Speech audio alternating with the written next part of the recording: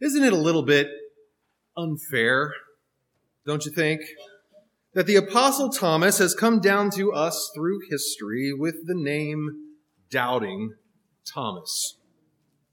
Consider this reading for today that gives him his name. In the first part of the passage, the resurrected Jesus makes an appearance before his disciples, all except for Thomas, we're told. He stood in their presence, and they spoke with him, saw his scarred hands and his side. He breathed, and they received the Holy Spirit from him, John writes. And then we're told that they had power and authority to absolve sins on heaven's behalf. But Thomas, for some reason, had been absent from the party. No first-hand experience of Jesus just yet. No seeing with his own two eyes his scarred hands and his side. No Spirit-infused breath with accompanying commission. Receive. No, Thomas was at something of a disadvantage, you might say, when he showed up later, being the only one of the 12 that didn't share that experience. And so when they told him, "We have seen the Lord," perhaps old Thomas deserves a little bit of slack for being the only disciple who, lacking their shared experience, replied with some further need of evidence. The evidence that he was asking for was the very evidence that all those other disciples had just seen for themselves, after all. And if there's any real doubt in this passage, as opposed to just curiosity and a desire to know more, then surely it's more about the sole sufficiency of believing the testimony of friends alone for something as spectacular as this. No, it may not be so clear, after all, that Thomas was all that extraordinary of a doubter, especially when compared to his companions who had all had such a different experience. What's more extraordinary and important about this passage, though, and I think relevant for us today, is what it says about the others more than what it says about Thomas. Verse 26 of today's reading is the one that I think should capture our attention. In the very next verse, following Thomas's avowal not to believe unless he sees for himself the scars in Jesus' hands and his side, in the very next verse, we're told a curious little fact. A full week later, it says, his disciples were again in the house, and Thomas was with them. That's the sentence that introduces all that comes next. That's the sentence that forms the lead-in to where Thomas is able to have an experience of his own. An experience that you may well notice is not all that different from the one that the other disciples had just had before him. A week later. A full week later. Try to imagine with me this morning what that week must have been like. 12 disciples living in the house, 11 of them having shared a powerful, life-changing experience, the other left out. And not just left out, but wondering critically about its accuracy and its truth. What might it have been like to live in a house like that? For many of us, that might not be too hard to imagine. It can be a challenging and painful sort of rift to live lovingly and gracefully together under such circumstances, under one roof. And if you have ever had such an experience, or if you are living such an experience like that today, you know quite well that the words of John, the gospel writer, here in alluding to a whole week later, conceals a bigger and much harder sort of story. And that that is the very story that I want to zero in on today. Not the story of Thomas the Doubter, but the story of those apostles who bore with him and lived with him until he had had an experience of his own. Did you know that every single year, the gospel reading for the Sunday after Easter is this story about Thomas? Almost as if to remind us that Easter doesn't move in all of us in the very same pace. Some are still catching up. Some are still just hearing the news. Some haven't experienced it in the way that they need to just yet. The point, I believe, is that Thomas is normal, all too typical even. And the question here is about the patience and the perseverance and the graciousness of the ones who have had this life-changing experience. And there are three key things in particular that, as I imagine that household of disciples in that week, that it would take for the rest of those 11 to live well and to live faithfully with their brother Thomas. And in so many situations, just like that. 3 key ingredients of living that those disciples would have had to take on in order to maintain those tight bonds through the tension and hold a space for Thomas to be allowed to walk forward at his own pace. The first I want to call virtue. Virtue. Bearing with Thomas is inevitably going to be something that puts those other 11 disciples on the road to becoming more virtuous people, more Christ-like people.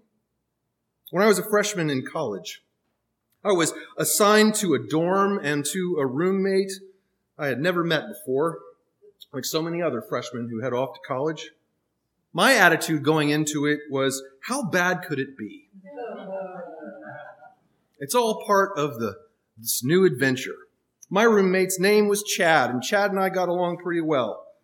As different as we were, we still had a few things in common, and Chad was a very friendly guy.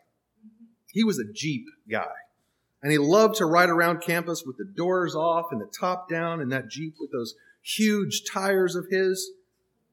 In fact, he liked riding around that Jeep so much, and a lot more than he liked going to class. And he also liked playing video games and sleeping in more than he liked going to class, which is why Chad wasn't around long enough to be my roommate the second year of college. Our dorm room was roughly a 12-foot by 12-foot square with 2 closets, 2 beds, 2 desks, 2 chests of drawers, and not much room for anything else. And it was such tight quarters, in fact, that we had to exercise some of that college ingenuity to figure out how to make life work. And one of Chad's solutions was to use half of the hanging bar in his closet to store his pizza boxes. Hungry Howie's Pizza sold $5 pizzas on Tuesday, and as it turned out, you can fit 3 of those pizza boxes on the bar on top of the closet. The oldest pizza went on the bottom. That was mostly the eaten pizzas, really bread crusts at this point. It was essentially next day's snack.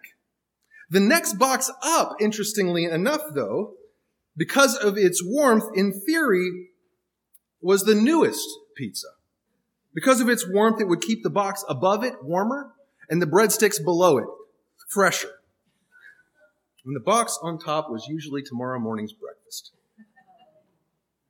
And he got the super buttery, super garlicky crust that Hungry Howie's was so famous for. And I would sometimes find myself having to say to my brother Chad, I think it's time to refresh your inventory.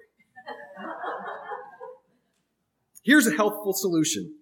Why don't you and I go to the grocery store and take some fruit and vegetables in for a few days and see how we feel after that? Now, I had never lived with a roommate long-term before, but somehow I knew that throw those boxes away, Chad, was going to be a counterproductive approach. The very act of making the intentional choice to live with another person most times is a challenge of virtue.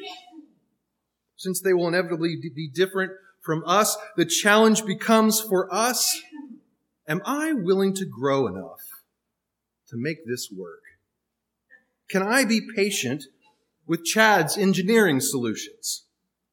Can I find the brilliance and even the humor in them, even rather than just dwell on the fact that on some hot afternoons, I felt like I'm wiping garlic butter off of my forehead? Can I be spiritually mature enough in my approach to living with another person and holding those spaces to lean into the call for me to grow? I have to imagine that that's what those 11 disciples were doing during that full week with Thomas. The first thing that bearing with Thomas calls forth from us all is virtue, I think. But the second is gentleness and perseverance in communicating and in offering Thomas a hand. How many other conversations happened between Thomas and the remaining 12 in that week, do you think? There's a lot that we just don't know. But it would be hard to imagine that there were none. And what did those conversations look like? Were they debates? Arguments? Gentle offerings of experience? Open-hearted sharings of what they saw? It matters, you know. Not all of those options hold the same kind of open space. In fact, some of those options polarize and make something wholly into a contest of wits. One of the verses that came up in Thursday afternoon Bible study this week was Colossians chapter 4, verse 6. Let your speech always be gracious, seasoned with salt, so that you may know how to answer everyone. It's that seasoned with salt part that concerns us here in this point. How does our proximity to Thomas call us to grow in our speech and understanding? If we are to take up this call of speaking, of continuing to offer, of keeping on leaning in, but discover at the same time that there are limits to what we know how to say, then this verse would seem to apply. Keep on working at it. Keep on seasoning your speech with salt. I read somewhere recently that the best way to be an effective evangelist is simply to keep on learning, to keep on trying. There's no magic method, no magic words, because you can't argue anyone into faith. All you can do is hold the gentle and persistent space for Thomas to have his own experience. The third and final and perhaps most important things a disciple needs to live under one roof with Thomas and still be there at the end of the week are grace and hope.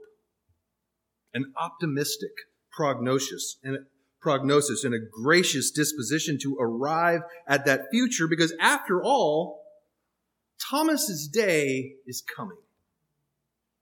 Thomas's day is coming. The worst part about remembering Thomas as doubting Thomas is that he's no longer doubting by the end of this passage. He has had the time he needs. He has finally gotten the proof that resolves most of his pressing questions. And the hidden victory here is that those other 11 disciples didn't sour him on the possibility before he had the chance to have it. That is a victory. And because they didn't, there's an opportunity for rejoicing together at the end of this story. People of God, on this first Sunday after Easter, may we learn the lessons of this story as we take the Easter gospel with us out into our worlds and even into our own homes. May the learnings of the 11 and ultimately of Thomas be our learnings as well. We lean into what being bearers of good news really calls forth from us.